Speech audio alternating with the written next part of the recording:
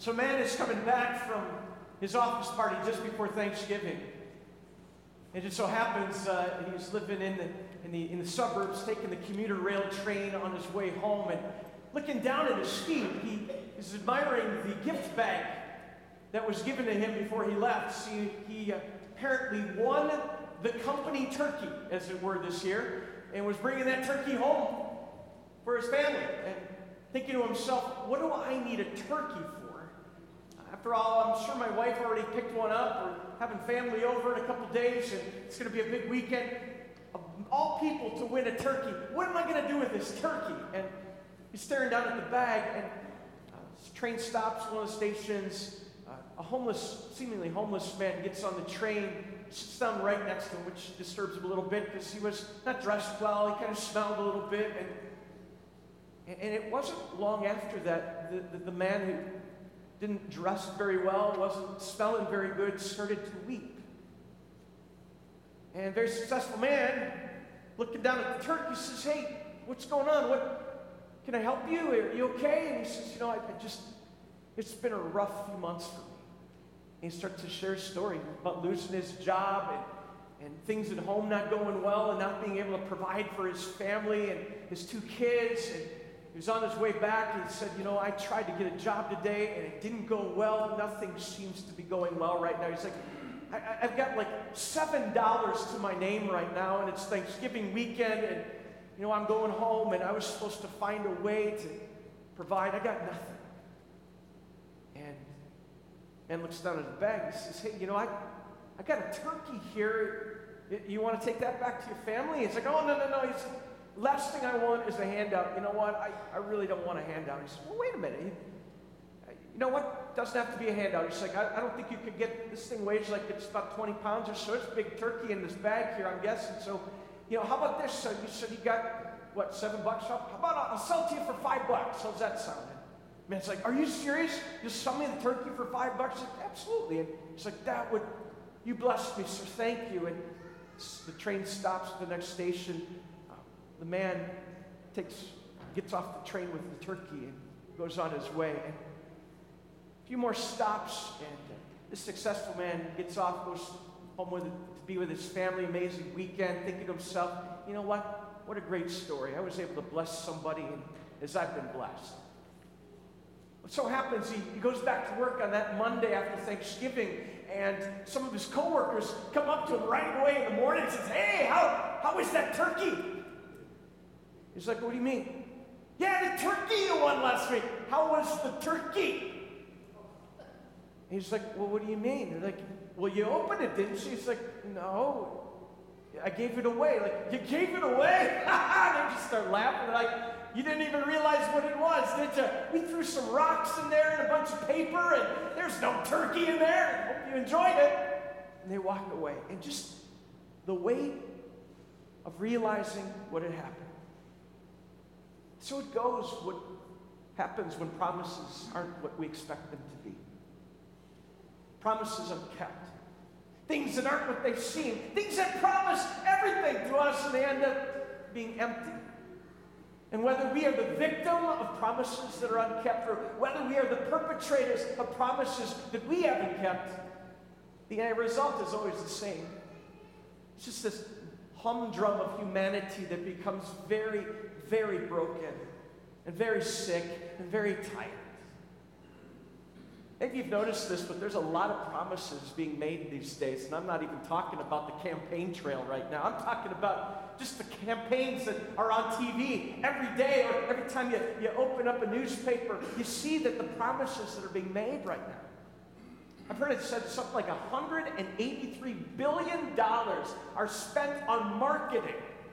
And what is marketing when it comes to products that are being sold right now? It's promises.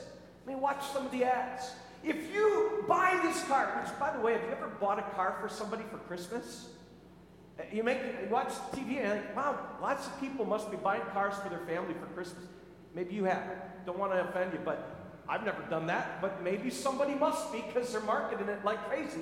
And if you buy this car, it's going to change your life. And it's going to make you seem like the best gift giver ever. Well, I guess it probably would, wouldn't it? Or Or if you buy this watch, it's going to make you so athletic and so impressive to people. I mean, if you buy it, you will be the one that everybody wants to be. Or whether it be cologne, that's going to increase your sex appeal, or whether it be a pill, it's going to do just that. I mean, come on, goodness, there's so many promises being made right now. All with the same promise. If you buy this, if you get this, if you give this, you're going to be somebody that others want to emulate and be like. How's that work for us? I was reading this more. You think about what is spent. Last year in the U.S. alone, $331 billion spent just on clothes. That is 28% of the amount of money that was spent worldwide on clothes. And we only have like 5% of the population, yet we spend 28% of the money in the world on clothes. Because we need more outfits, right? Maybe you do. How about this? Last year, $310 million was spent just on pet costumes for Halloween. And your pet's still mad at you about that, right? Meanwhile, 3 out of 4 people in the U.S. can't even use their garages because we have so much stuff. And when our house runs out of stuff, we move it out into the garage. You can't get rid of anything. You got to keep the stuff. And meanwhile, then there's like how many billions of dollars? $24 billion industry in self-storage right now. Because if you don't have room for it at your house, well, hey, let's go rent some more space. We can hang on to more stuff. Stuff.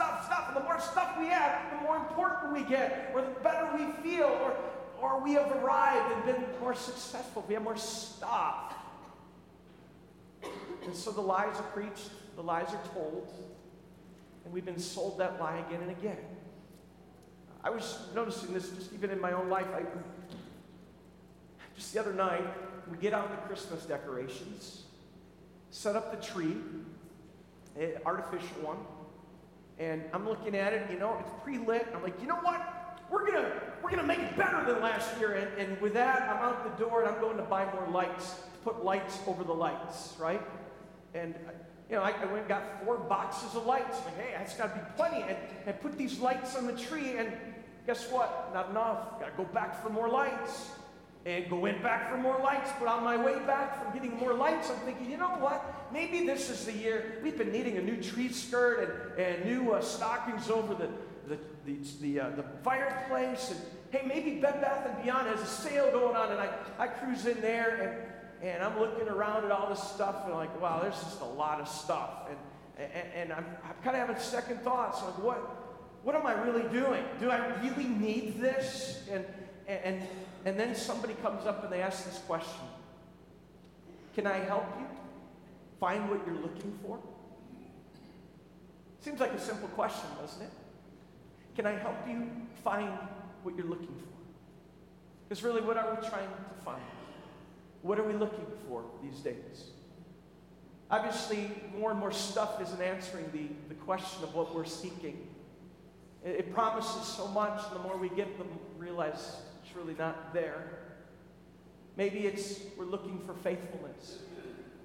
And we're in a marriage right now, maybe where our spouse has been unfaithful, or maybe we're the one that's been unfaithful. And you're living that out, or in your family, maybe among your kids, or others in your family, and you've seen the broken promises and things that were promised and things that aren't fulfilled. Whether it's your health, whether it's other relationships, whether it's finances, the broken promises of what you'd hoped for and what just didn't follow through and was not delivered can be a very hard place to be today. We're longing for a promise to be kept. And the question comes, where do you find it, right? Well, I think you know. And it's good to be reminded that our God keeps promises, isn't it? You think about what God says in His Word today. And I want to turn to Old Testament reading, if you would. Open your worship folder, if you will. It's printed there, or the Bible, to Isaiah chapter 7. And to give a little context to this, a lot of times we jump right to the promise that's made, and that's important to do so. But just to give some context to this,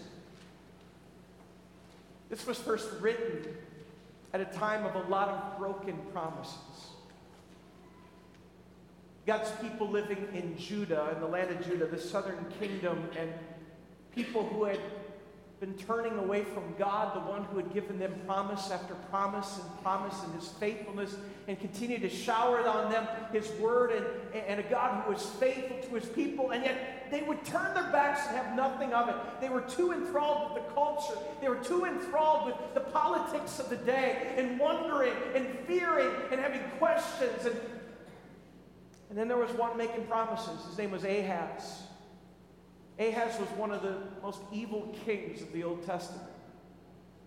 Ahaz was really kind of between a rock and a hard place, you might say, because politically there was a lot of pressure on him. There's a nation known as Assyria, and they were powerful and seemingly unstoppable, and they were moving in and conquering and conquesting. And there were a couple other nations, Ephraim and Aram, they were trying to push and figure out how to plan with Judah, yet they were trying to take over Judah in the midst of that. And you've got this political turmoil and really a powder keg ready to explode.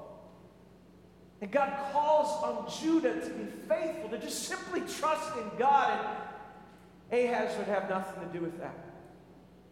Ahaz was busy scheming and trying to figure out how he could take things into his own hands and figure it all out on his own. See, Ahaz didn't have any room for God in his life, could care less. Instead, what he does is he makes a deal with the Assyrian king, a guy by the name of Tiglath-Pileser III. That's quite a name, isn't it? And part of that deal brought about a changing of a culture. It brought in paganism. It brought in Ahaz actually setting up a pagan altar right in the temple. A pagan worship that involved prostitution and the pornography, porneo, that would relate very well to our culture and all the promises that are made. If only we'd follow this way of lust. If only we'd give in and think this is what life is really all about. Ahaz was all about it. And to that context, the prophet Isaiah shares the word of God. And you would expect that word would be nothing but judgment. It would be nothing but God turning his back on his people for their unfaithfulness rather than their trust. And that's not what we find. Again, the Lord spoke to Ahaz, "Ask the Lord your God for a sign, whether in the deepest depths or in the highest heights." But Ahaz said, "I will not ask. I will not put the Lord to the test." He sounds so faithful there, doesn't he? But actually, he just doesn't care. And then Isaiah said, "Hear now, you house of David." It's the only place where Ahaz is referred to as the house of David. You may remember Old Testament stuff. Judah would be the bringer of the messianic line. And here, the king of Judah is called the house, the line of David. It says, "Is it not enough to try the patience of humans? Will you now try the patience of my God also?" What is he getting at? Why are you looking in all the wrong places for the fulfillment of what you long for? Can I help you find what you're looking for today? Is really what God is saying. Because only God can bring what we long for. The stuff of this world, the relationships of this world, by creating in our spouse or in our family, thinking, they're God to me. I need them to be faithful. You know what? They're going to fail you. They're going to fall short. Our jobs are never going to deliver on the promises that our souls long for. The stuff will never hold up to what it promises. We need something greater. In the context of that longing, the prophet says, "Therefore, the Lord himself will give you a sign." Notice who is going to give the sign. Who's behind it? The Lord is. The Lord's going to give you a sign. The virgin will conceive and give birth to a son, and you will call him Emmanuel. The virgin will conceive. What? Maybe you've heard that so many times you just take it for granted. This doesn't normally happen, you know? This makes no sense. How is that possible? But that's a pretty big sign. And how in the world is God ever going to deliver on that one? And yet God can do whatever he wants. God is all powerful. God can make it happen. Of course, it wouldn't happen immediately. It would take 700 years. But when that day comes, and when that angel visits Mary and says, "You are the one," the promise God made years ago through the prophet, you're the one through whom it will be fulfilled. And she's like, "How can this be? I'm a virgin." And the angel says, "Exactly. That's the promise, you see. Because God is faithful, and God keeps his word, and he's made his promise. And you're the one who's going to usher in that promise." You know, we have the blessing of being this side of it, to turn to God at a time like this and realize that as we face the unfaithfulness and the brokenness of this world, we have the benefit of knowing how well that promise truly was kept and how it truly does change everything as we know it. Let's turn to him as his people, knowing God has come close to us. Let's pray. Lord, we thank you for your promise. We thank you for the fulfillment of it in miraculous, powerful ways. And at the same time, Lord, we ask your forgiveness for all the times we have entrusted your promise. For all the times we have turned to other things to be the answer to that longing for what we're looking for. For all the times, Lord, we have broken our promises to loved ones around us. For all of that, Lord, we give you thanks. You have come to be a Savior. Emmanuel, God with us, when we deserve to be pushed far away and kept at a distance. Instead, you came near to us. Thank you for being that kind of God, a God of your word, and a God who keeps his promise. We pray you and give you thanks. In Jesus' name.